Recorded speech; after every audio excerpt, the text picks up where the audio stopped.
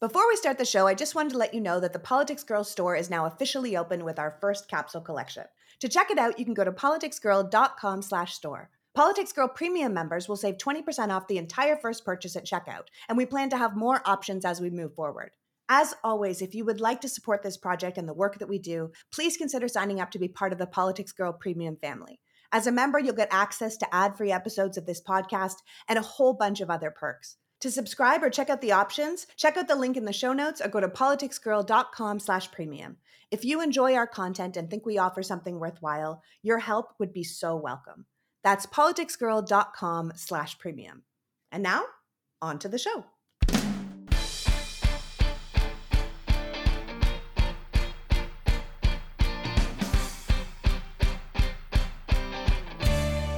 Hello, and welcome to the Politics Girl podcast. I'm your host, Lee McGowan. Let's get into it.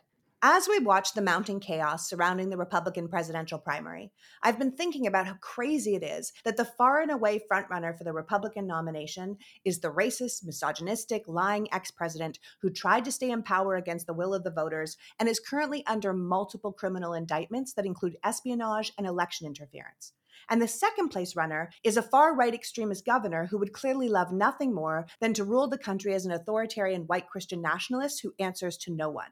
These are the Republicans' top two guys. It makes you wonder what the other people in the race even think they're doing. To really get a sense of where we're at with these primaries and the Republican Party of today, we're going to be talking to Michael Steele, the former chairman of the Republican National Committee and now MSNBC contributor and host of the Michael Steele podcast.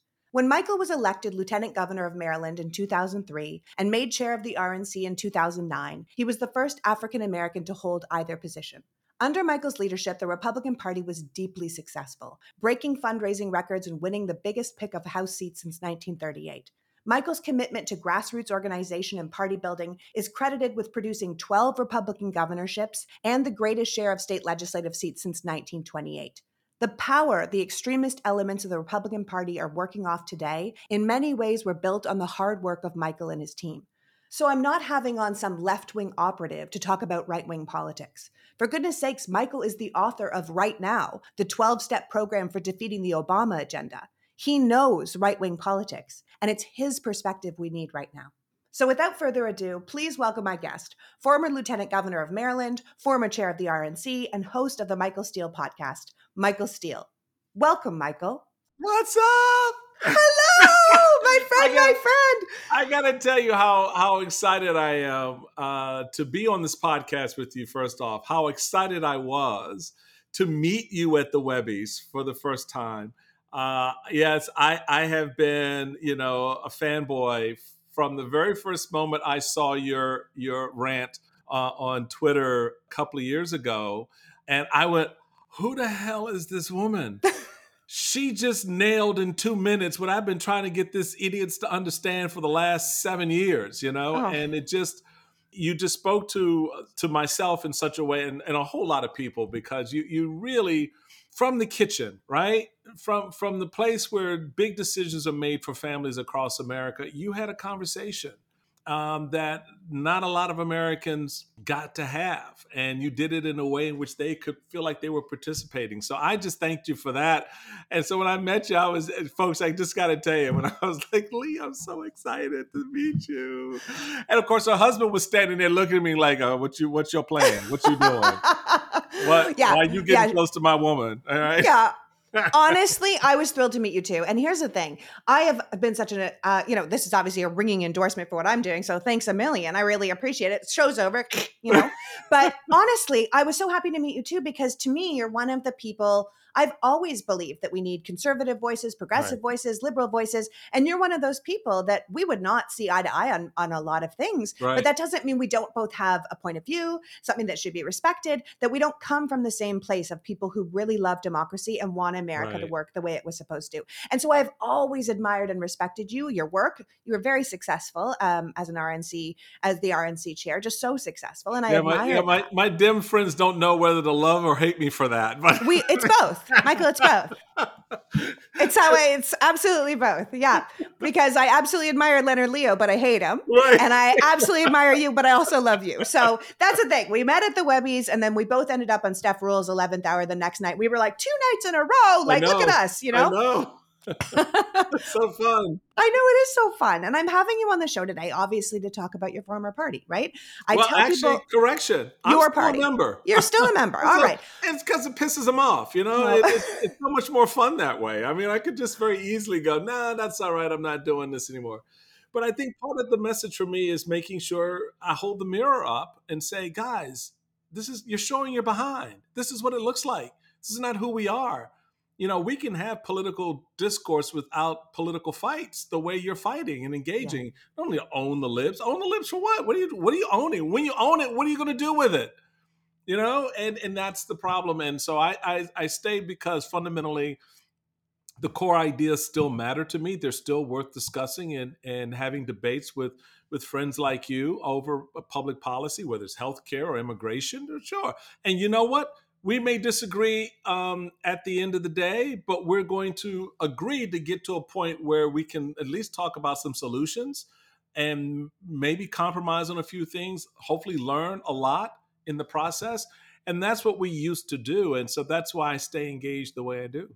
Yeah. And honestly, at the end of the day, that's what democracy is, right? It's a conversation, it's a give and take. Yep. And my dad used to say when he was in business, he used to say, a good negotiation, both people leave the table a little unhappy, right? Because Yep. everyone had to give a little. And that's the way it used to be, but it's not where we are now in this kind of winner take all, kill or be killed situation. Yeah, And I and don't we think just saw that's, that with the president who said when he signed the debt deal, yeah, a lot of us left the room a little bit annoyed, and that means it was a good deal. yeah. Yeah. That's what negotiating used to That's what be. it is. Yeah. And so we're talking about the party you are a part of, but it's not the party you used to be a part of. It's the conservative party by nature right now feels dead because the Republican Party no longer feels conservative. It feels extreme. And those of us who aren't for white nationalism or Christian nationalism or whatever the heck Trump represents, Right. I'm sure people are feeling a little homeless right now. And as a very prominent Republican, what do you make of the Republican Party of today? Well, I appreciate that very much because it is a lot like being homeless. In Yeah. fact, had a meeting this morning with a group of high school students, seniors from around the country, and was talking about this idea that it is true. People don't leave their parties leave them. You learn over the course of time to sort of walk together, and there are things that invariably you won't agree on, and other things that you will, and but you're kind of like in a groove, kind of a lockstep thing. Yeah. And when that party suddenly starts to move in a direction that doesn't feel natural, it doesn't feel responsive to your moment where you are in your philosophy and thinking, certainly your public policy. How do you begin to express that as you watch this separation occur? And you realize, oh, they're leaving me because I still stand in. That's why I call myself, and always have since I really began in politics, a Lincoln Republican, because I studied the party's history. I knew as a young black kid this was the political home for African Americans, freely removed from slavery and living as free men and women. A party that didn't said, "Oh, well, now that we've sort of thrust them into this space with no economy to support them because they used to do all the work for everybody else, no one's working for them. How are they gonna make money?"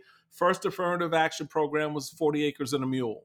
Then that was locked in by the abolition of slavery in the 13th Amendment, the rights set forth in the 14th Amendment and the 15th Amendments, the Civil Rights and Voting Rights Act. All of these things were things that tied my party to my community, right? And then I watched my party basically cut those ties. And it's been very hard to watch them roll back civil rights, voting rights, to watch them dismantle human rights. When you look at the rights of women, that it's interesting that we still have to spell that out in our Constitution, that they have the right to freely decide what to do with their bodies. But okay, we'll play. And once everyone played, they were like, nope, nope, nope, nope. Sorry, we're not doing that anymore. And in fact, this is the way you're going to do it. In 6 weeks, you get no more. Well, I just found out I was pregnant in the 8th week. What do I do now? So the party that's sort of stripping at those rights and those freedoms is antithetical to its founding. And that founding was based on freedom, free will, which is that sort of libertarian element, as you know, that exists within the old Republican Party. You do you, boo, and I'll do me, and I'll raise my head up and make a noise when the government gets in between both of us, right? When the Mm-hmm. government decides to insert itself in the decisions we make on raising our kids and setting our businesses forward and making personal decisions around health. And so that for me has been the battle line inside the party, which, to be honest with you, Lee, didn't just start with Trump. No. This battle line started in the late 50s. It started to be drawn in the late 50s when the party sort of danced with the John Birch Society, right? And then you had Goldwater denouncing civil rights by saying extremism in the defense of liberty is not a vice. Seriously?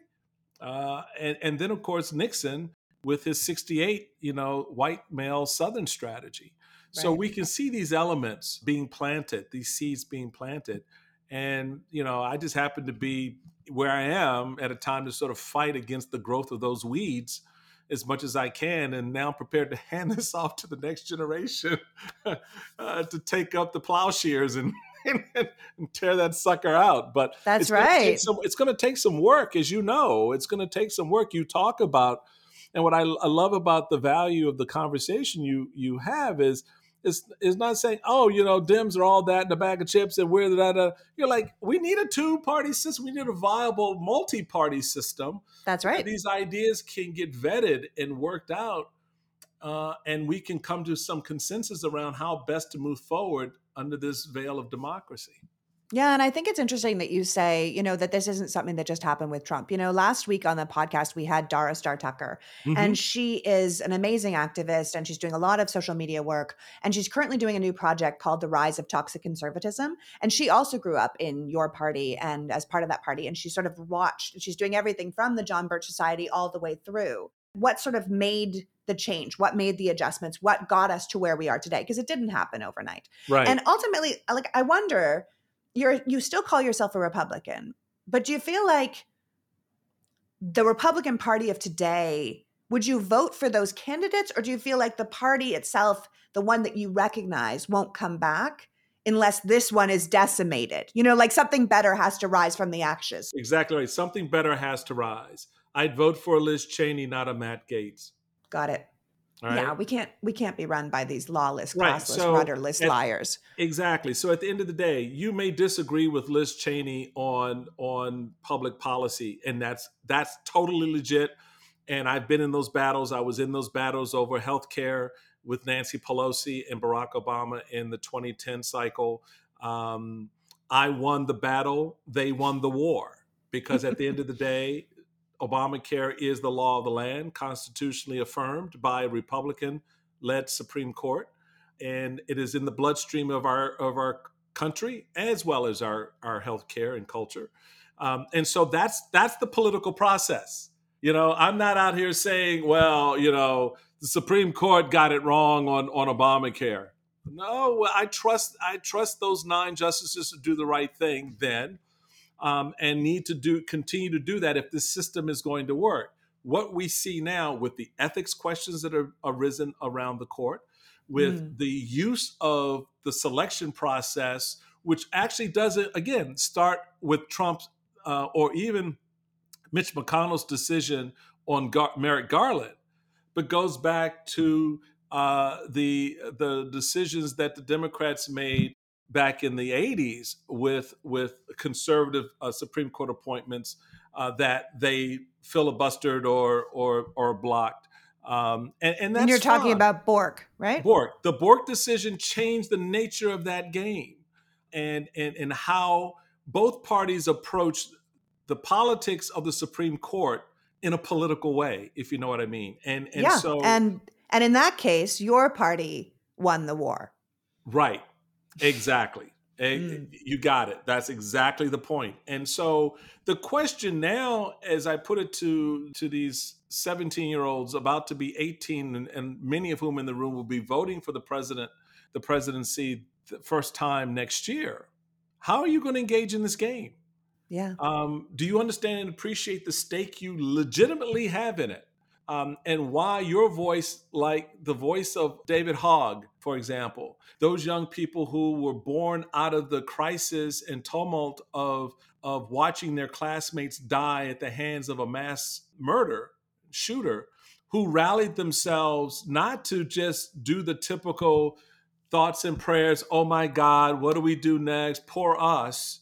They took power unto themselves to do something about it, to try to change the laws in their state so that it wouldn't happen again. And so that's what this moment presents, despite the harried nature of the Republican Party. We'll have to deal with that inside the party. The country, meanwhile, has to stay focused on democracy and has Yeah. to stay focused on electing the men and women who hold that up first. Before they hold up the D or the R, they have to show us that they're about democracy and they're about all of our freedoms, not just those of a selected few. And that's where voices like yours, mine, and others come in to help narrate that, massage it, give it some color, and for people to then be informed and decide for themselves what's the role I want to take on in fighting for this thing called democracy. Right. So in that vein, obviously I've had you on to talk about the Republican primary. Yep. And I feel like we're living in some version of George Orwell's 1984, right? The fact that A Trump real could be, messed up version. yeah, like combined with Handmaid's Tale, a little bit Brave New World Right. shown in there. It's like, it's a Right. real nightmare. But the fact that Trump could be returning to the White House just feels like the beginning of the end for America. I keep thinking about that book and how Right. in that book, the government of the country had a ministry of truth who was in charge of lies and propaganda. And for those who haven't read the book or don't remember it, the Ministry of Truth in Oceania decided what the truth was. They were responsible for anything they saw as the necessary falsification of historical events to better fit the narrative they were choosing to create. And when I think about that book and how truth in that world was basically 2 + 2 = 5, if that's what the government wanted.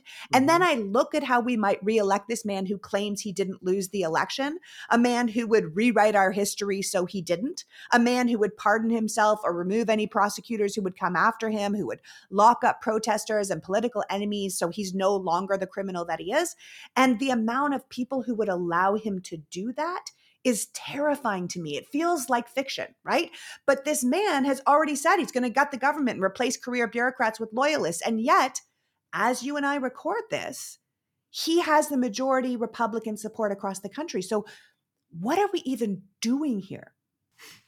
What we're doing here is we're doing what you just did, connecting it to something familiar, something understandable.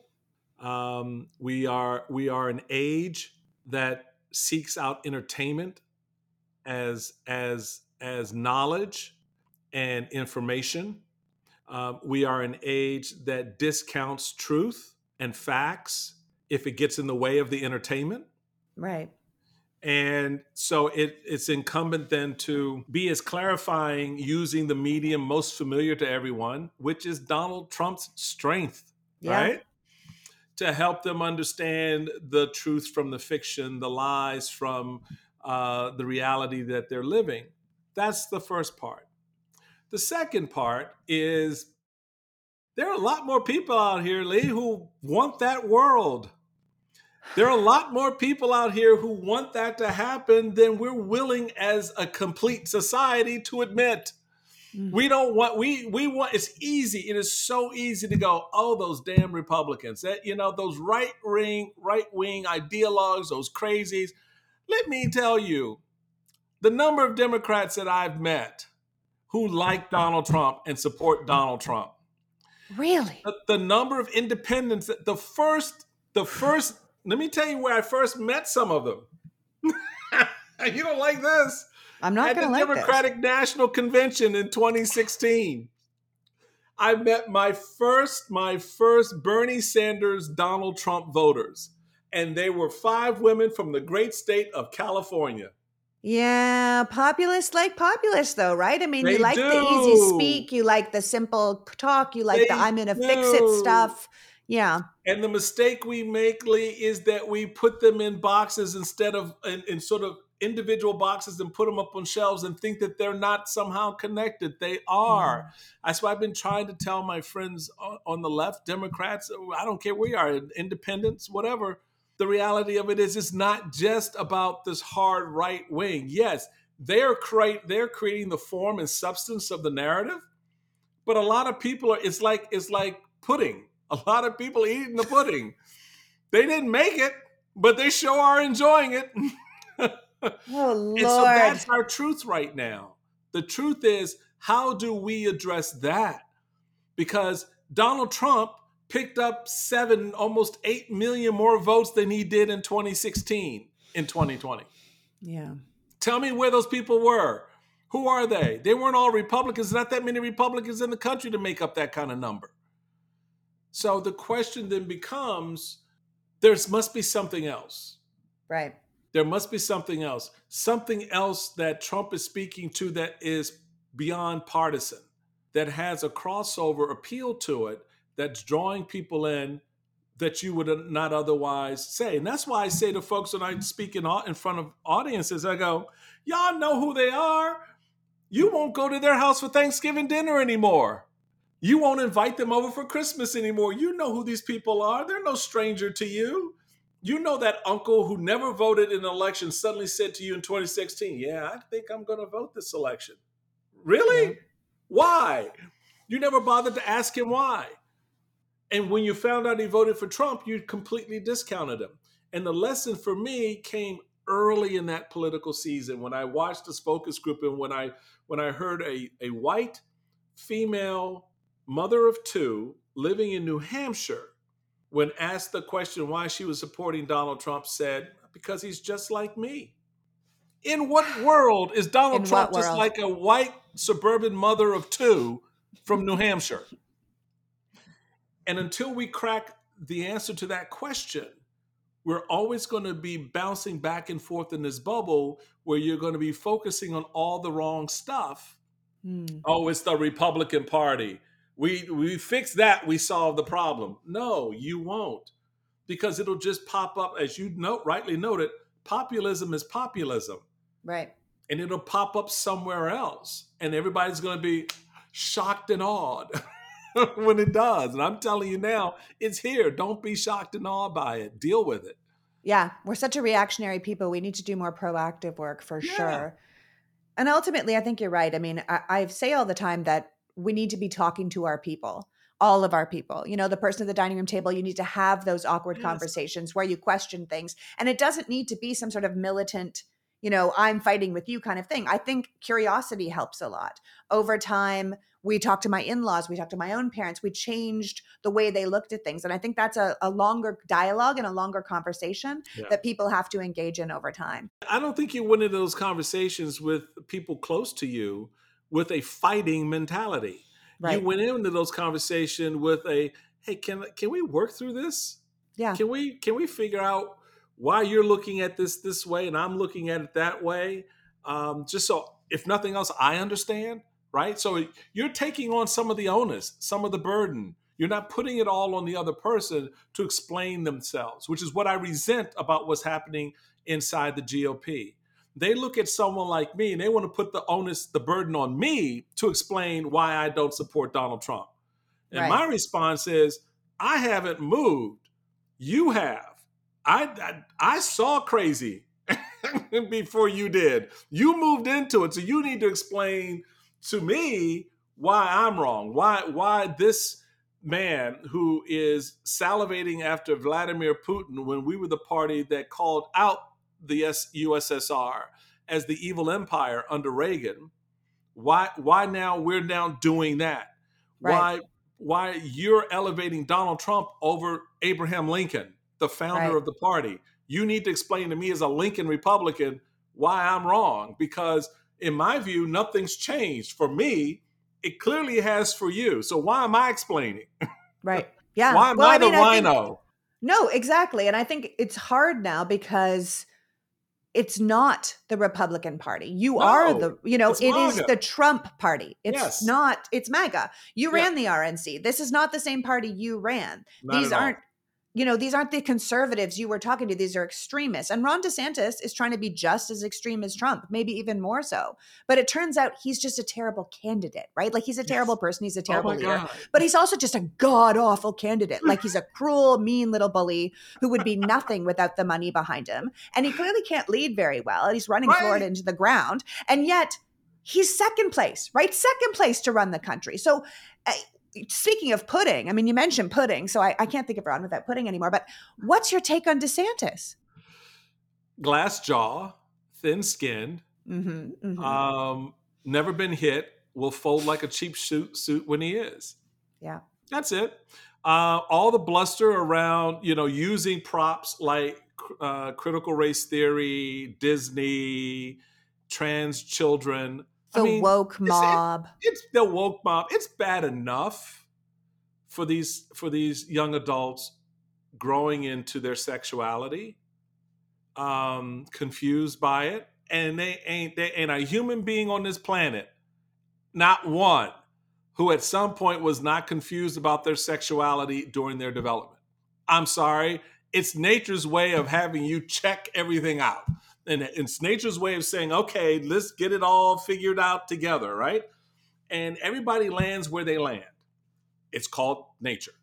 But to then demonize and criminalize them the way he has, to me, is probably one of the more offensive aspects. It is akin to what Trump did in his administration in penalizing parents by putting their children in cages. Can you imagine? But what was more galling to me were the parents who applauded it. And I'm Same. like, oh, really? So you freak out when the police want to put your kid in jail for drinking too much, and here you're applauding an immigrant parent who's lost their kid at the border and watching that kid be put in a cage and them being sent back home, and you're like, yeah, more of that. They freak So out with a book, My Shadow is Purple, yes, let alone taking your child away from you, right, like, exactly. So that's the Ron DeSantis ethos that he's pushing out there. And what Ron DeSantis has found out, on top of being a god awful candidate, right. is that his policy, his views don't translate outside of Florida. I knew they never would. I was telling people inside the party, I said, y'all know this train is not even going to get out of the station, right? I've seen too Yeah. many candidates like him. I've worked with too many candidates like him.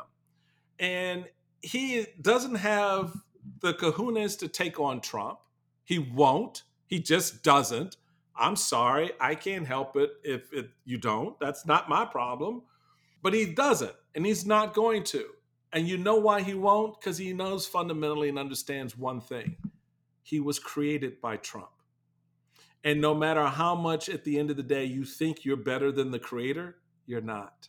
You're not. You're not. I always say he came to office on the sheer power of pandering, right? Like he would be nothing without Trump, and Trump calls that out directly. I think the Directly. billionaires supported him because they thought of him as kind of Trump light. As Rick Wilson says, Trump through the car wash, right? But Yeah. at the end of the day, Ron is a puppet to his wife, to his donors, to his ambition. I mean, say what you want about Trump, but he's no one's puppet, right? He's his own Right. man. He's a lying, Right. cheating, narcissistic, probably rapist criminal, but he's his own man, right? Right. And right. and as a man can be described, right? I mean, but I think at the end of the day, I don't think Ron has a chance to be the nominee. I mean, Trump's already going after him head to head, and he's tiptoeing around the edges. I don't think he can bring it home, but I also thought Donald Trump wouldn't win. So what do I know? Do you think he can bring it home? So don't do that. Don't do that. No. Can I disabuse you of that notion? Absolutely. So, as you know, I'm up in Canada for the month, and I was just at my best friend's cottage over the weekend, and they collect all of their food scraps in a little bucket that they keep on the counter. And of course, I said to them, do you know what you need? You need a Lomi. For those of you who listen to my show will know that I am obsessed with my Lomi. Lomi is a countertop electric composter that turns food scraps into dirt in under 4 hours. Just like my friend and her family, we know that we make too much garbage and want to do our best by the environment. But I'm pretty sure our best isn't that weirdly smelly compost bin underneath your sink, or even what Beth had, a cute little container on her counter that they had to take outside to a composter every night. But be careful, because it was the cottage that they didn't put anything in it that would attract bears or raccoons. Which is why they need the Lomi. All these food scraps, even the fish, would be turned into nutrient-rich dirt that they could feed to their plants. They're already doing the hard work of composting. The Lomi would just make it quicker and cleaner. Food waste makes up a huge portion of our personal carbon footprint. By reducing the amount of food we send to landfills, we reduce the amount of methane we put into the air.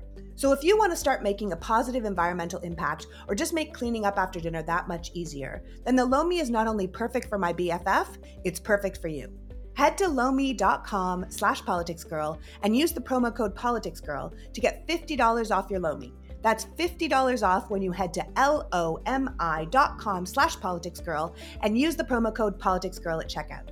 I really wouldn't pitch this product so hard if it wasn't so great. Lomi.com. Did you know your temperature at night can have one of the greatest impacts on your sleep quality? If you wake up too hot or too cold, then you might want to check out Miracle Made bed sheets. Inspired by NASA, Miracle Made uses silver-infused fabrics to make temperature-regulating bedding so you can sleep at the perfect temperature all night long.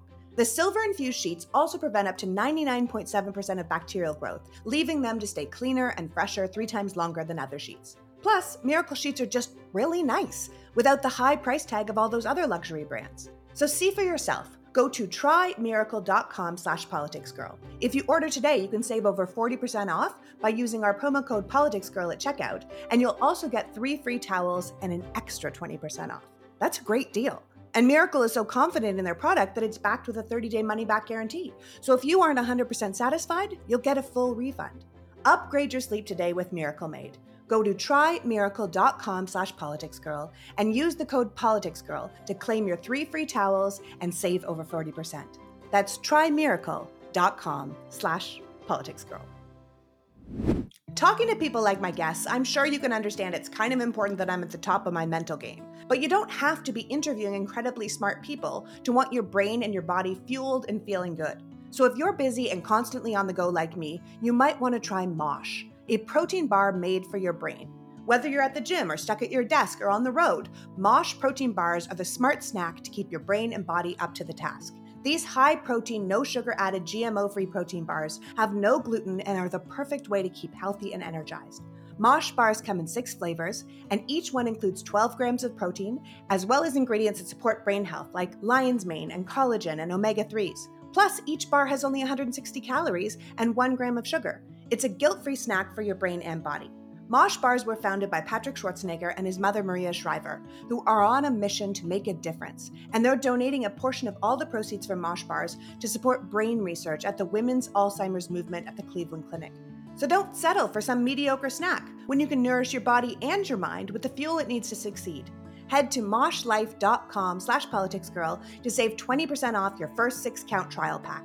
That's 20% off plus free shipping on your first trial pack, which includes all 6 flavors at moshlife.com/politicsgirl. This is good people doing good things for good reasons. May there be more of them out there. moshlife.com.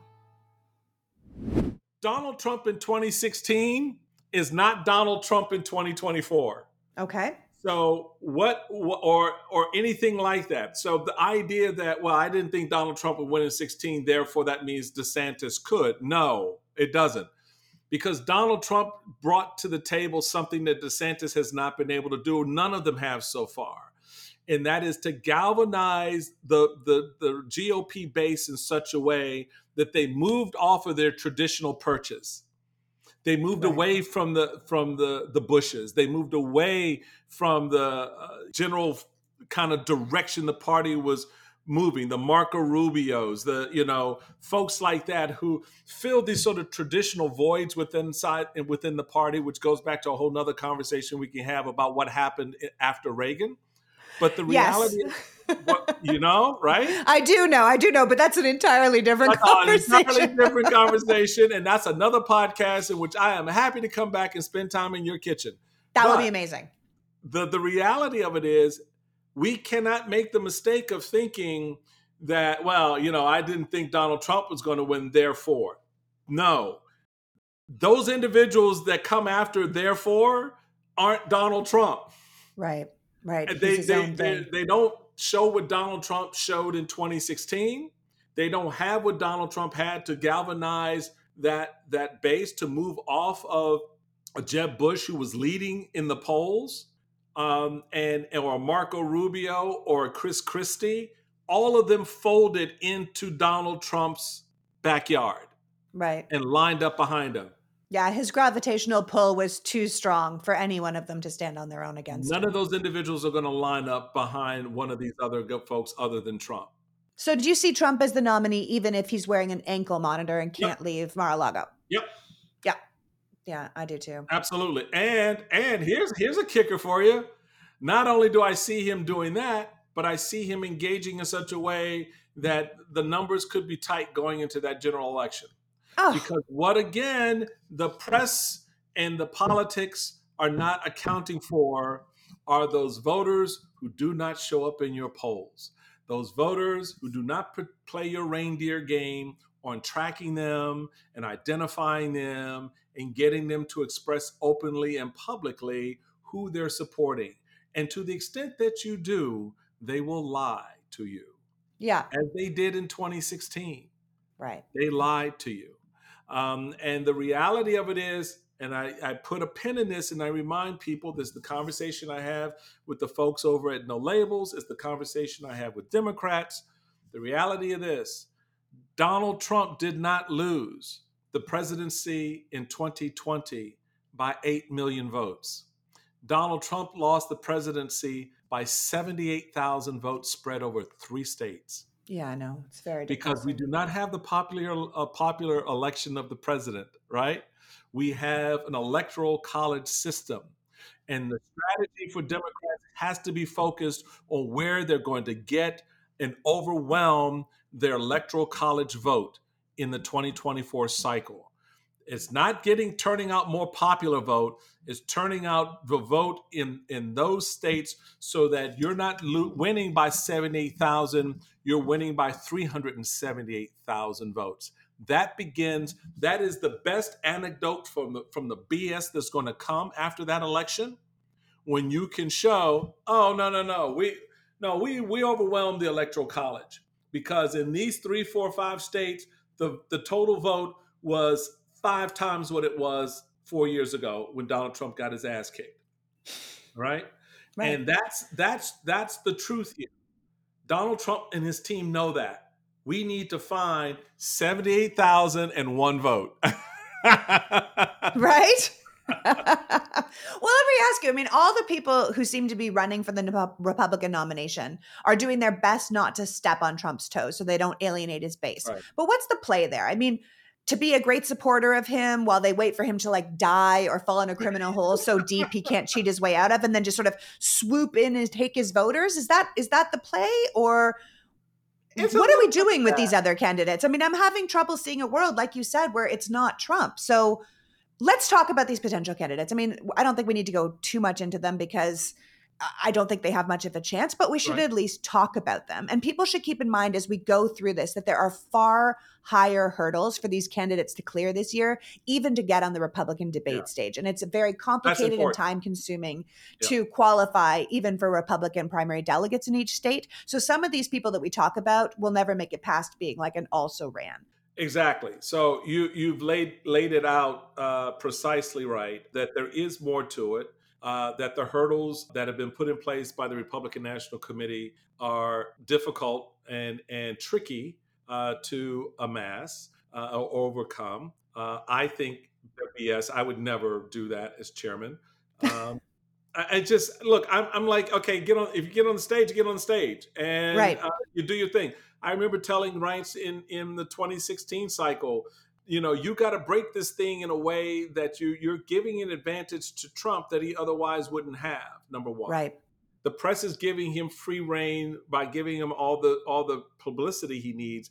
You got to counterbalance that on behalf of these other candidates. So you got to create the platform in which they have the same elevation as he does.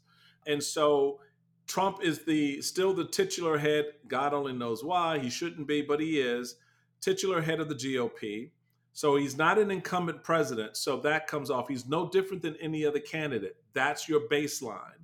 Right. So then, if that's your baseline, how am I going to stage this?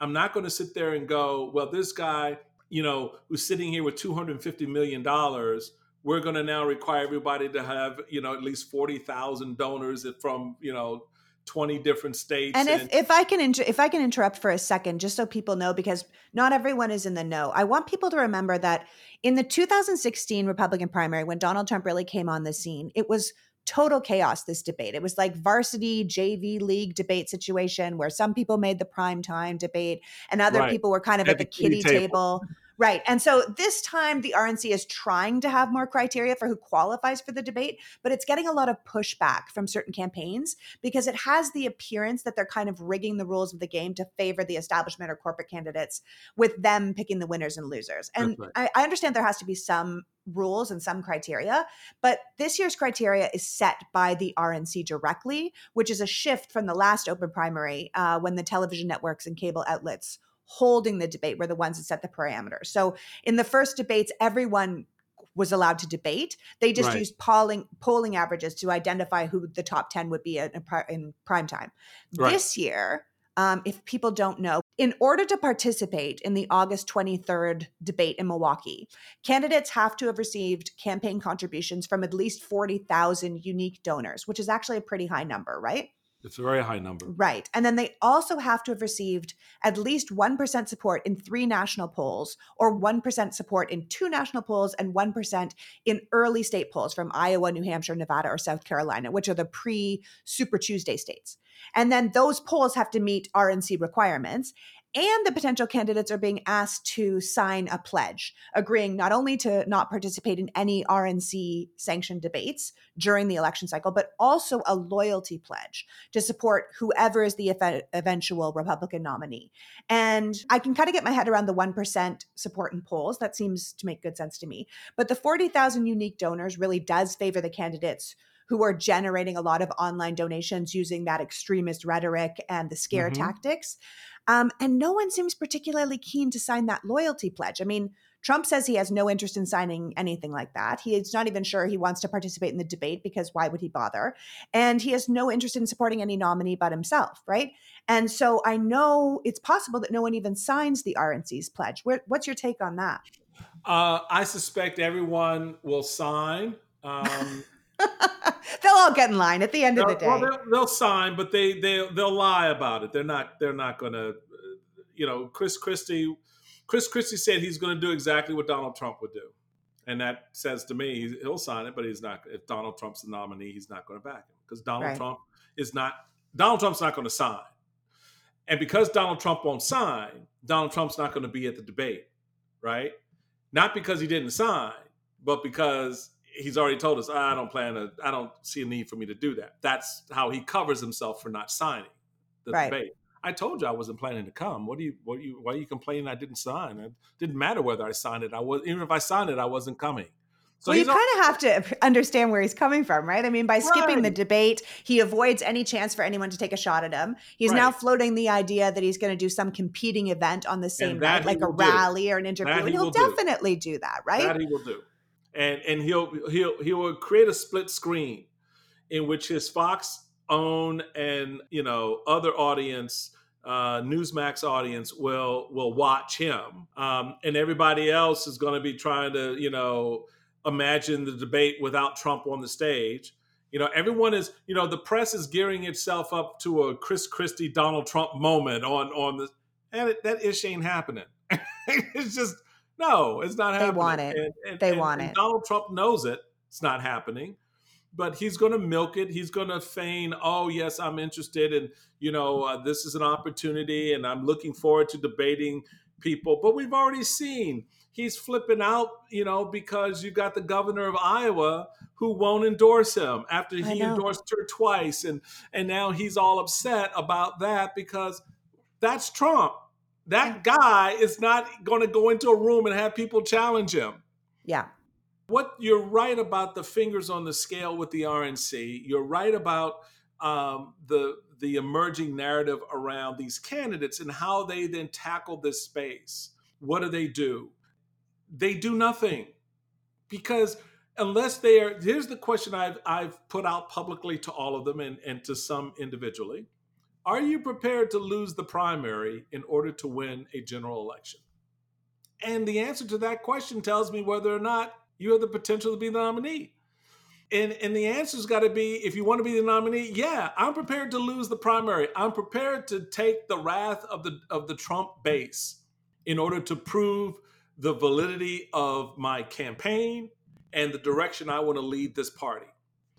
I'm willing to take that fight to him directly and take him out. And so far, there's only one candidate who seems to be doing that. And that's Chris Christie. Uh-huh. Here's the part B that I asked Chris. All right, so you're prepared to do that. What's your strategy with respect to that Trump base and the rest of the GOP? Because you've got to then say, all right, look, Trump's base is what, 35% of the entire base, right? So that means there's 65% of the Republican base out there that's tappable. Go back and look at the numbers. Data doesn't lie. You can't fudge the number of people who turn out at an election, in any given election, right? And it will show you for both Democrats and Republicans, roughly 20 to 25% of their base shows up in a primary on average. 20 to 25%.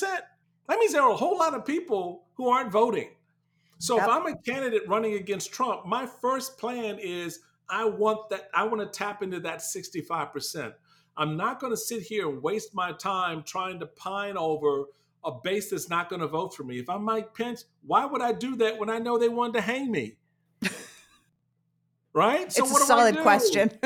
You're right, exactly. I'm going to go to appeal to those folks, Republicans like Michael Steele, and say, I need you to show up and pull my name on primary day. I need you to go to the polls in Maryland on primary day and vote for me, because I'm the guy who's going to take us where we were once, in the land of morning in America, in the land of strong national defense and a smaller workable government, et cetera, et cetera.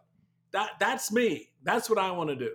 Yeah. And that's what we're doing right now. I mean, that's really what actual viable candidates need to be doing. And for people that don't understand the system like Michael does, there's kind of three stages. And correct me if I'm wrong. There's kind of three stages in a presidential nomination. We're in right now what people call the invisible primary, which lasts from the spring of this year until the first votes are cast in February of next year in the Iowa caucus. Yep. And during this period, which is called the invisible primary, candidates are out here raising money. They're building campaign staffs. They're wooing the base or wooing the other 60%. And then we on the outside, we draw a lot of conclusions that are often wrong. Right. And then Trump is clearly why you don't make too many assumptions right in this invisible primary phase. National polling. Anyone doing national polling now is pulling something on you, because national polling means nothing. It is not an indication of anything. National polls, just so you know, Lee, and for your audience to know, national polls do not matter until the first week after Labor Day 2024. And here's why. Voters then tune in on who they're going to give their vote to for president. Because nationally, what happens at that point is early voting starts, vacations are over, kids are back in school, and mom and dads begin to focus on the things that affect their pocketbook, that affect their view on the world, that affect their view on these candidates. Anything between now and then is just gummy bears, right? It tastes good, but it's at the end kind of hard to chew, but it still tastes good, and I'll eat some of it anyway. But nutritionally, it's not doing anything for me. The good stuff doesn't come till later. Right. So we're watching the national polls post Labor Day 2024. Until then, we're dealing with the phase we're in now, invisible primary, which Trump is clearly winning. But he also comes with a lot of baggage and issues, right? So there's just as many people that hate him as love him. And his message is tough for a general election. Stage 2 of this primary season is, about 5 to 6 weeks long. It's when we start early voting in the primaries before Super Tuesday. So That's going to be those 4 states: Iowa, New Hampshire, Nevada, South Carolina. And despite the fact that those states are kind of small when it comes to the amount of delegates that you actually need to win the nomination, I think you need 12,034. And those states account for like 138 delegates, but it sets the tone. Those 4 states set the tone. So if someone else wants to come along and gobble up those states and make Trump maybe not look like the winner, that could change the game. And then step 3 is the nominating process. So it's critical because it takes place in kind of the 3 months after those 4 states, where you kind of run around the country as a candidate, trying to get delegates from the other 46 states. And each state has a different kind of system, and momentum here is the most important, right? It's more important than money. And that's where people are online all the time. They stop the handshaking and the local campaigning, and they basically get on every TV and radio station and try and get in front of as many people as possible. So if someone other than Trump catches fire during that point, and they'll amass huge sums of money thanks to internet fundraising and free press that kind of momentum gives you. And so, like, we haven't even talked about these other candidates, but let me just ask you then, in that case that someone comes out of nowhere in that 3rd phase or even in the 2nd phase, what do you think of an out of left field candidate, someone that hasn't even declared? I remember I had Steve Schmidt on the show once, and he said, DeSantis isn't a threat. No one wants Trump light. What they want is Trump Red Bull, right? And that's someone like Tucker. So what do you think of that categorically terrifying possibility? Because although unlikely, I can see that happening because that is, and people are talking about it. Tucker has the support of the base. He has the money. He has time on his hands. What do you think? Would he come out of nowhere? Or are we dealing with the people we're dealing with now? And really, ultimately, it's Trump. Yeah, Tucker is like that weekend. You go hang out with your girls. And Michael, are you paying attention when I go and hang out with my girls? That's fair. I'm just saying. I know what Tucker is, baby. All right. It's that weekend. And what stays in Vegas? Right. It stays in Vegas. But on Monday, you're getting up and going to work. Right. You're not bringing Tucker home with you. So you don't think your party and the base of your party would turn to a younger, less indicted version of an oligarchy dictator? They love what the indicted one is giving them. All right. He's feeding them enough. He's the red meat they want. Okay. Again, you've posed the question. Why would I go for light when I can have the real thing? Yeah. If I can still get Trump, see, because the way their calculation is, there's a bet right now in all of these worlds that sort of intersect and make up MAGA. So by that I mean the GOP, Proud Boys, white nationalists, Christian nationalists, whatever you want, all those worlds. And this is why you hear the haranguing and the beating of the drums about the DOJ and the FBI. That you beat on them enough, you sensitize them enough, you make them look over their shoulders enough, second guess enough, pull up the memo about not indicting a president of the United States, right? All that stuff, that at the end of the day, they won't. They won't press that button that hauls him off to jail. There's expectation that Judge Eileen down there in Florida is going to narrate this case in such a way that one juror, innocent, right? There are a whole lot of things that are playing out here beneath this cacophony of crazy noises that are emanating from the press, with all the legal analysis and the this and that and boom, boom. I come out of politics. I came out of law. I know that world, and I know exactly what they're saying, and they're right by the letter of the law and the book and the process. Politics is something different, and the politics are like, okay, let them do that. Meanwhile, we're going to do this. We're going to have in place election judges in states that you didn't know we put election judges that could potentially throw this thing into the House in 2024. Who, election officials, voting officials, etc. The infrastructure is what they focused on. There are a lot of things that were learned from January 6th, not just by those of us arguing for democracy, but by the people who also tried to overthrow the government. They learned a lot. And so you don't see when Trump is saying, come to Mar-a-Lago and rally, they're like, we got you. We don't need to be there. We got you. You good. We hold our powder. We don't need to expose ourselves. If you want to have a great conversation, you haven't had him on already, I would invite you to invite Ben Collins from NBC News on to talk about that world and to expose your audience to what's happening off camera, off Facebook, in places that are too dark to even know how dark it is. And he can give you a better sense because that's where his journalism is, tracking and following and writing about this stuff. But there's a lot more going on here. And so Trump is emboldened because he knows his people. He knows how they operate. He knows what they'll do for him. I mean, look at Marjorie Taylor Greene and how she has whipsawed Kevin McCarthy to the point where now you're the Freedom Caucus and kicked her out. Did you ever think that would happen? No. No. But as part of the narrative, it just tells you just how fractured it is inside the GOP. Her allegiance is to Trump. Kevin McCarthy is the tool by which she executes, implements that allegiance. And it is so worried, the Freedom Caucus, that she's now getting in their face on some things. They're like, okay, no, we're time out. We're right. And I'm like, yeah, that's part of this narrative that this thing is consolidating. It's not expanding. The power center is consolidating because when the trigger needs to be pulled, and this is not like, oh, conspiracy. No, no, no. This is stuff that you see. They're doing it right out in front of you.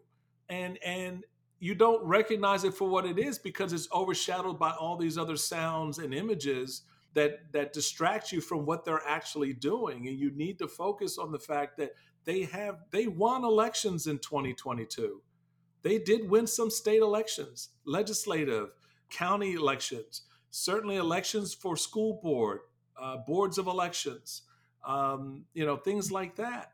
And what do you think they're just going to sit there and go, oh, okay, so now that we're here, we're going to do nothing? That's not how it works.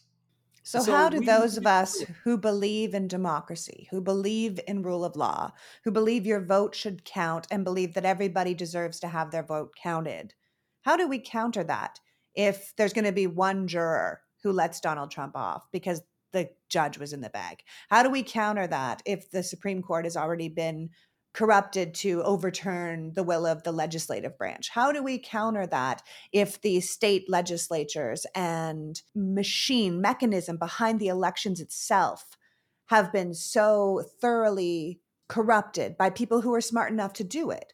How do we counter that now with so little time?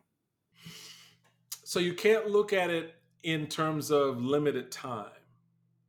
You have to start by saying, oh, I figured this ish out. Oh, got it. Now, oh, that's what you're doing. I see you. I see you. All right. Yes. The first thing, which is why kind of like end where we began. It's why what you said and what you did, those now many years ago, it seems like, right? From your kitchen is what we need to do. We need to pay attention. And we need people to show people how to pay attention and to show them what they need to pay attention to strip off the partisan. I'll be honest with you. I didn't know your politics. I didn't know if you were a Democrat or Republican, but I listened to your words. And your words are what resonated and aligned with my efforts to save the country from stupid, from going off that cliff.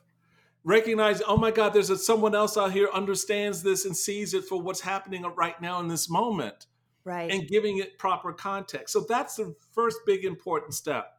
You're not limited by time in that regard. The second thing is going back to what I said before, overwhelm the system with your vote. I asked this group of kids this morning, how many of you intended to vote in 2020? First election, I mean, and almost every hand in the room went up. That's good. And I went, okay, for those of you who didn't know, you like thinking about it? What are you doing? Let me know. I understand. I got to feel, because are you seeing what I'm seeing? Because this is on you now. I'm done, baby. I'm done. I'm at the end of my drive on the road, right? I see my exit. It's right there. You got highway ahead of you. What are you doing? And so that's the next piece, is getting people to understand how valuable this priceless thing is known as the vote. Just why they want to take it from you. Just why they want to limit it. I mean, think about it. If it didn't have value, do you really think they care? No. Do you really think they would strip out the Voting Rights Act if it didn't have value? Of course it has value. They know. And so that's the second piece, is overwhelming the system with your vote, with your presence, to remind them, I see you. I got you. I know what you're doing. I know what you did. I know who you've supported. I know who you've given your money to. You think they were worried about what they saw happen in Georgia and in Florida and elsewhere in the country when citizens use their power to remind corporate America, I buy your products. And if you're going to go out here and act in a way that's counter to what I think is sort of baseline common sense and decency, you don't get to get my money. I'm not buying your products. And they paid attention. So yes, diversity, inclusion, equity became a part of how corporate America began to assess where they're making their investments. And what was the response from right-wing extremists? Oh, well, we're going to cut off Mickey's ears. we're going to put Mickey in jail, and we're going to lock him up. And so you see the reaction, which tells you your vote has more power, and your use of that power to remind everyone, not just the political class, what you're prepared to do as a citizen, which is the third point. The three most important words you need to know: we the people. It is why Lee McGowan has the platform she has. It is why I had the honor of serving in elective office, because we the people came to trust the value of our public presence and leadership, our public service.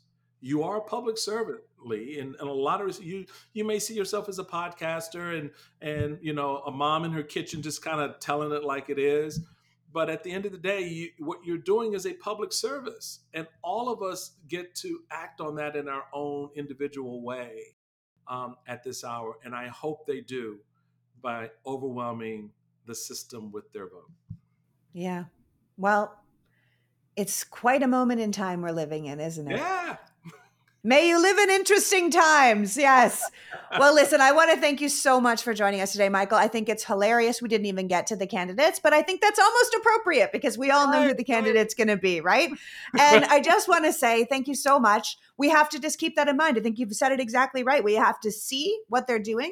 We have to recognize that it's been happening for a long time. We have to overwhelm the system with our vote, and we have to know that we have a voice.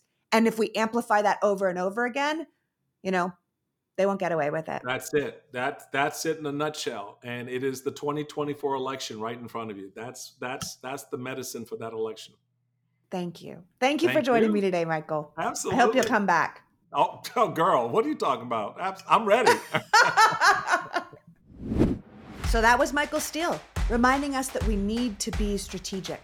The press and politics are not accounting for all the voters who don't show up on the polls. That we've been focusing on the wrong things to solve the problem. Trump picked up votes in the last election, and we need to consider how he did that. At the end of the day, we have to take the wool off our eyes and off of our people's eyes. We have to pay attention to our system being corrupted.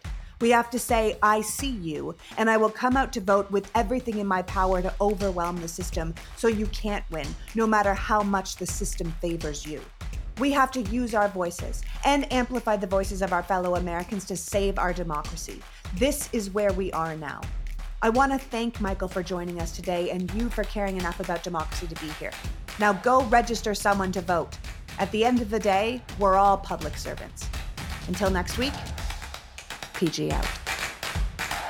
The Politics Girl podcast is written and performed by me, Lee McGowan, in partnership with the Midas Media Network, and produced and edited by Happy Warrior Entertainment. All rights reserved.